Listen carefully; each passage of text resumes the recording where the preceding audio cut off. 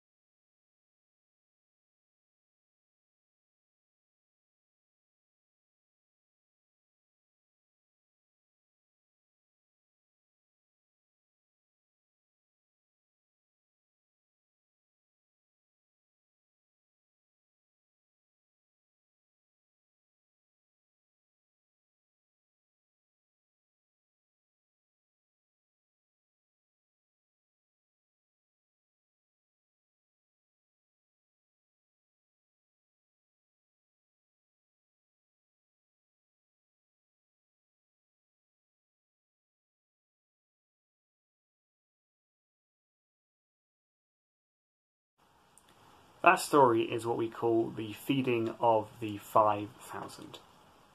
But it's not actually the only miraculous feeding that we see in the Bible. If you were to go all the way back to the 1440s BC or 1215 BCs, depending on who you ask, bread plays a massive role in the history of the people of God. You have ancient Israel, who at this point in time are in servitude in Egypt. They are slaves in the land of Egypt. They are oppressed and they are facing huge hardship. But fortunately they have somebody looking out for them. They have God. In Exodus 2:23 it says, "Years passed and the king of Egypt died, but the Israelites continued to groan under their burden of slavery. They cried out for help and their cry rose up to God. God heard their groaning and remembered his covenant promises to Abraham, Isaac and Jacob. He looked down on the people of Israel and knew it was time to act." What you have here is a people who are in trouble.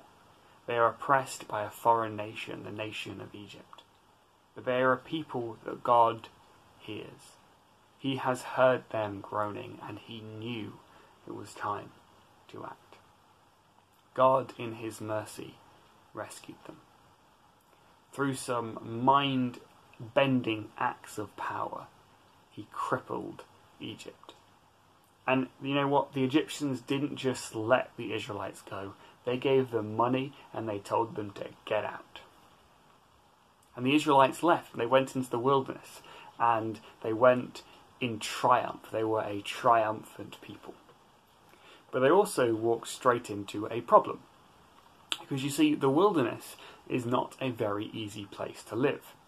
It is the wilderness.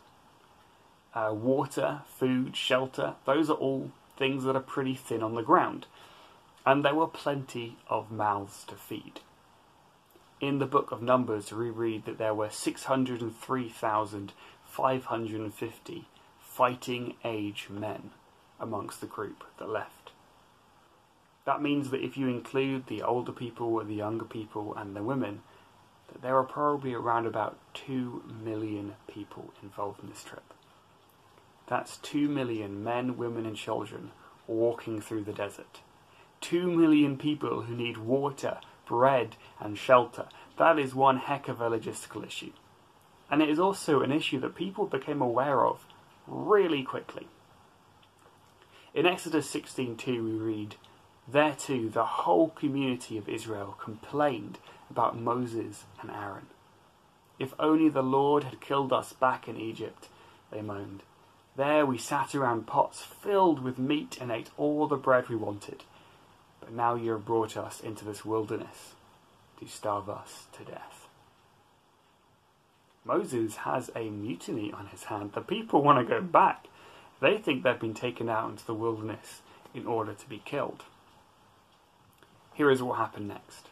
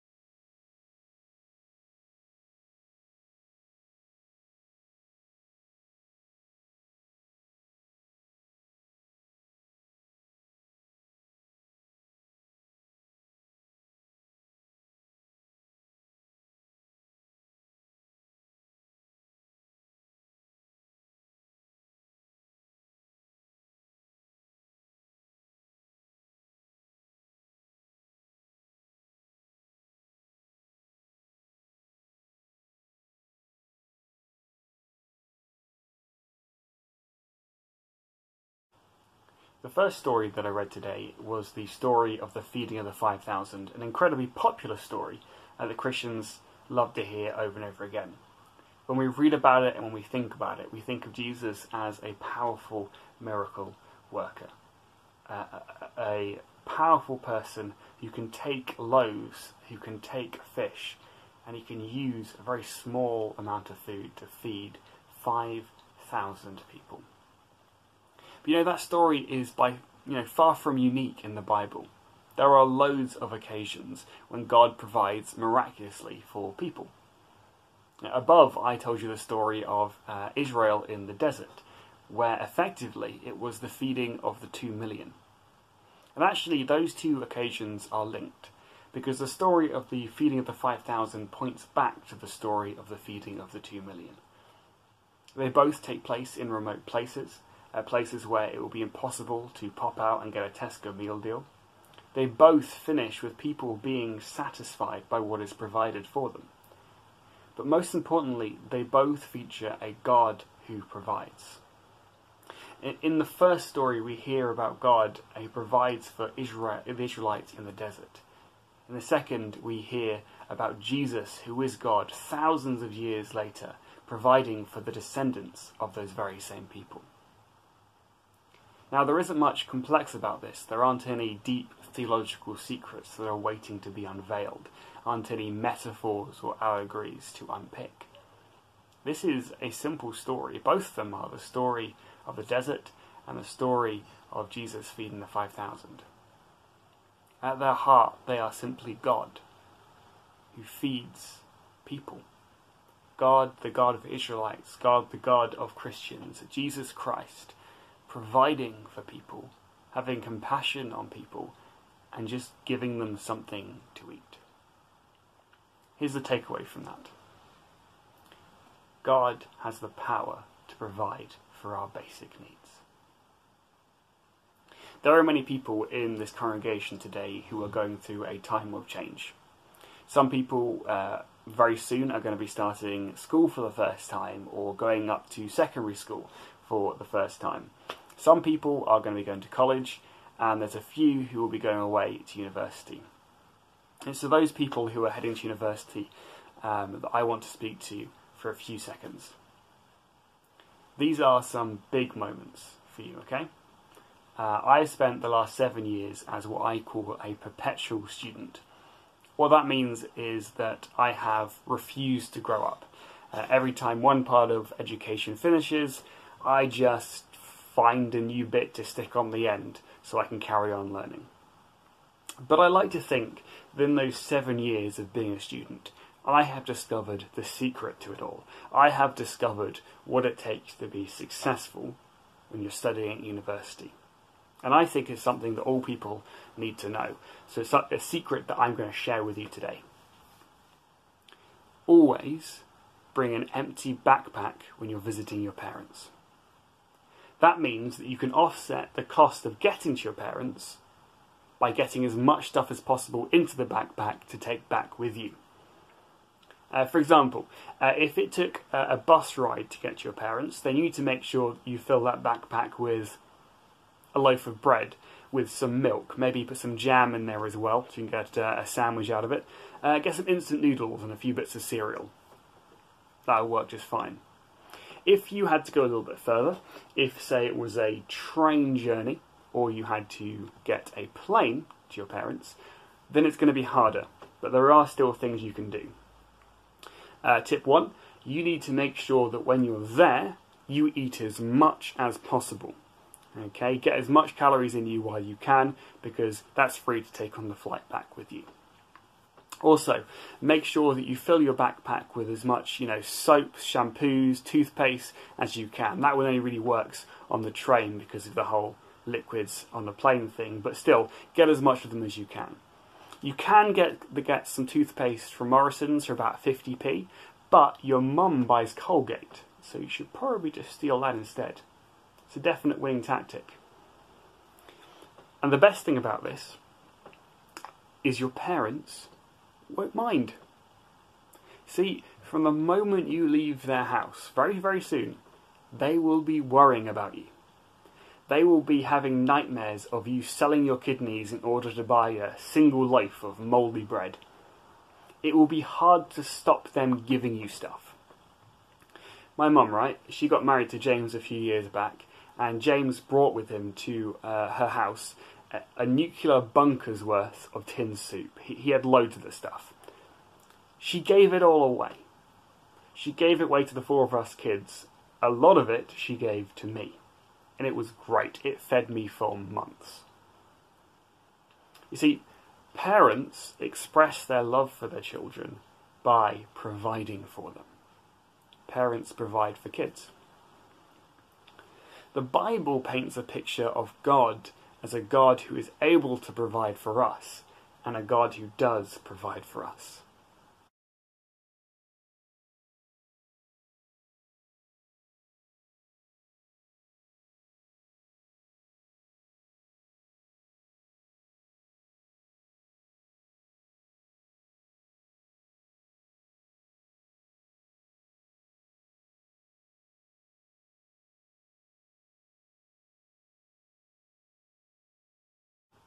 In the miracle of the feeding of the 5,000, we have a demonstration of Jesus' power.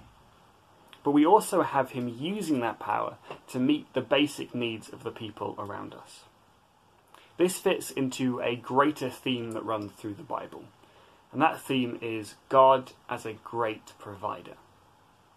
But you know something? It's not just food that Jesus provides. After all, it was Jesus, when he was in the desert, that said, "Man shall not live by bread alone, but by every word that comes from the mouth of God." The fact is that God provides far more than just food. This is hinted at in the text that we read. In verse 16 of the feeding of the 5,000, it says, "And taking the 5 loaves and 2 fish, he looked up to heaven and said a blessing over them. Then he broke the loaves and gave them to disciples to eat before the crowd." This mirrors Luke 22:19. "And he took bread, and when he had given thanks, he broke it and gave it to them, saying, 'This is my body, which is given for you. Do this in remembrance of me.'" In the feeding of the 5,000, the bread is just that. It is bread, multiplied loads of times so that people can eat. But it is also something that points in a little way towards the Lord's Supper. This was the meal that Jesus had with his disciples on the night before he was killed. At that meal, he pointed to the bread, and he told them that the bread represented his body, which was soon to be torn apart. He pointed at the wine And he said that this wine represented his blood, which was soon to be spilt. He gave them the bread and he gave them the wine, showing how he gave them his own life, how he was going to give them his own life. He died on the cross, taking the place that we deserve, taking all the punishments that we have ever earned, so that we might be free. Jesus is God, the great provider. He provides the little things that we need to live: food, clothing, the oxygen around us. But he gives us other things as well. He gives us salvation. He gives us a relationship with him. As much as he provides for our physical needs, he also provides for our spiritual ones as well. In the feeding of the 5,000, Jesus, who is God, provides for people who are gathered to listen to him. In doing so, he reminds us that he is the God who provides for the everyday needs of his people. He provides their needs, whether that is physical or whether or not that is spiritual. But what does that actually mean for you and I today? What does God being the great provider actually, mean for us now? Does it mean that this Saturday I can expect God to turn up, to Jesus to turn up in my kitchen and cook me a full English breakfast? Does it mean that I can expect an imminent bank transfer? Because after all, if Jesus can provide for people by feeding the 5,000, then surely he can chip in and help with the mortgage. Sadly, not quite. In this miracle, we learn that Jesus has the power to provide, and we learn about, the fact that he can provide. But it doesn't promise that he will deliver us breakfast, lunch and dinner every single day through some sort of Deliveroo-like service. No. What this story does do, though, is it gives us and calls us to have a new perspective. Check out the conversation that Jesus and his disciples have. When the disciples notice that people are hungry, they suggest that Jesus sends people away. Jesus refuses. He says, "You give them something to eat." The disciples, being very reasonable people, then count up all that they have, and they say, "We have no more than 5 loaves and 2 fish, unless we are to go and buy food for all these people." You see, Jesus has given them a clear command, and the disciples clearly point out that Jesus is being unreasonable. There is no sense to what he says. Does he not understand basic logic anymore? They can't feed these people because they don't have any food. But you see, the thing is, the disciples have made a mistake. They have forgotten Jesus. They have forgotten who they are talking to. They have forgotten to take God's power into account, the power that sustains our very existence, that created this entire universe out of nothing. They have forgotten that this is the power that has the ability to give them salvation, the power that has the ability to provide for everything. And when you are in the presence of that power, you don't have to be as worried about dinner as you were before. You see, when we look at things from a human perspective, we are not looking at the whole picture. We see problems and we think that we have to be the solution to those problems. We look at our own needs, the needs of the people around us, the needs of the world, and we think that we have to be the people that provide for them. And we get crushed under that responsibility. Maybe we don't. We might actually try and pretend the need isn't as big as it was. Or we might pretend that we are far more capable of meeting people's needs than we actually are. But in the end, it's all the same. We have to either accept the overwhelming responsibility and be crushed by it, or delude ourselves about its nature in some way. But you see, the human perspective is incomplete because we forget to factor in God. We forget that we do not face problems alone. We do not face the problems of the world by ourselves. We do not face the problems of our families by ourselves. We do not face the problems of our lives by ourselves. The needs of the world and our families and our lives are not simply needs that we need to provide for, because we have a great provider by our sides. The God who fed the 5,000, the God who fed the 2 million, that is our God. This should change our perspective on how we live our lives. This should change our perspective on everything. Take money, for example. We no longer have to hoard money if God is our provider. Because if before we trusted money to provide for us, we needed to make sure we had as much as possible. Because our stability, our future, our security is bound up in the money that we have. So we need to grab as much of it as we can and keep hold of it. Money will provide for us. But if money isn't the thing that's providing for us, if God is, then we don't need as much money as we needed before. We can afford to be generous, to give away, to meet the needs of others, because we know that our needs ultimately will be taken care of by God. It doesn't mean be reckless, but it does mean be kind. This should change our perspective on work as well. Often we trust work as the thing that provides for us, the thing that provides us with security, or even the thing that provides our families with food. This can give us an unhealthy relationship with it. For instance, if we had to make difficult ethical decisions at work, if we were pressured into doing something that we felt was wrong, and we felt that work provided for everything for us, then we would feel that we had no choice but to do whatever it is we had to keep our job. We have to keep our job because our job provides for us, so we have to bend the rules, we have to fudge the numbers. We have to do what is wrong. But if our God provides for us, not our employer, then we can afford to stand up for what we believe in. Before I finish, I want to just tie up a few loose ends that might be floating around, a few questions or unfinished points. Firstly, God provides, okay? That is the motto of this talk, the main point, the thing I want you to remember. But he doesn't always use miracles. In what we've looked at today, we've seen God provide miraculously. And I believe God does do that. I believe God has actually done that in my own life with food. But we have a God who invented nature, who came up with creation. So sometimes he will use incredibly ordinary means in order to provide for us.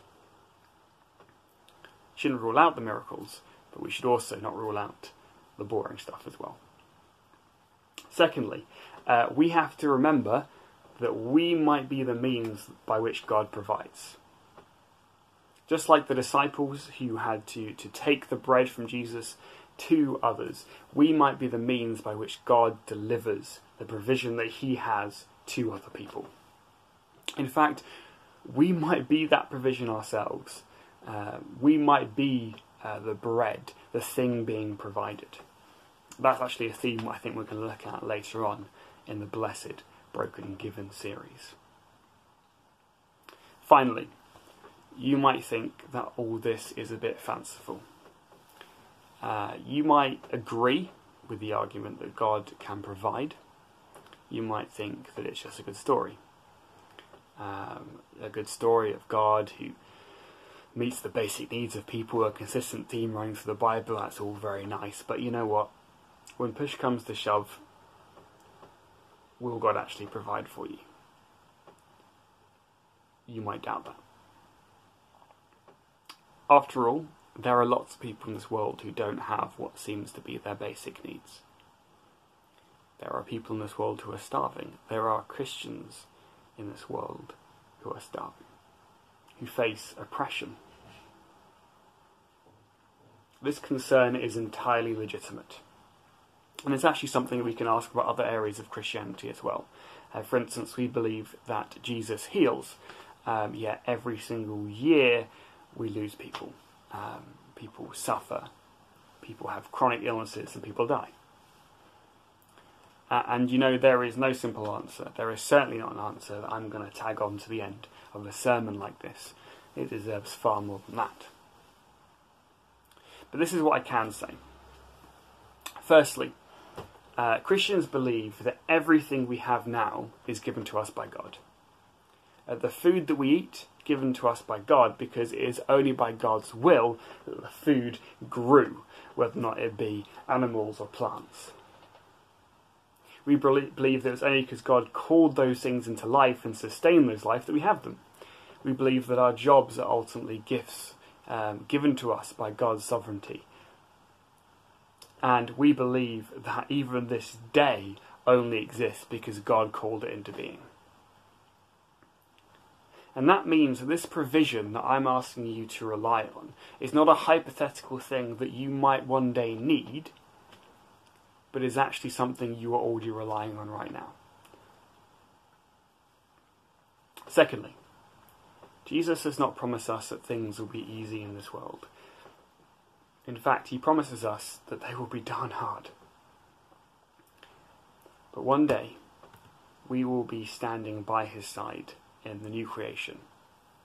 Everything will be made perfect. And in that moment, as we talk with him about our lives up until that point, because there will be a lot still to go, all of eternity still to live.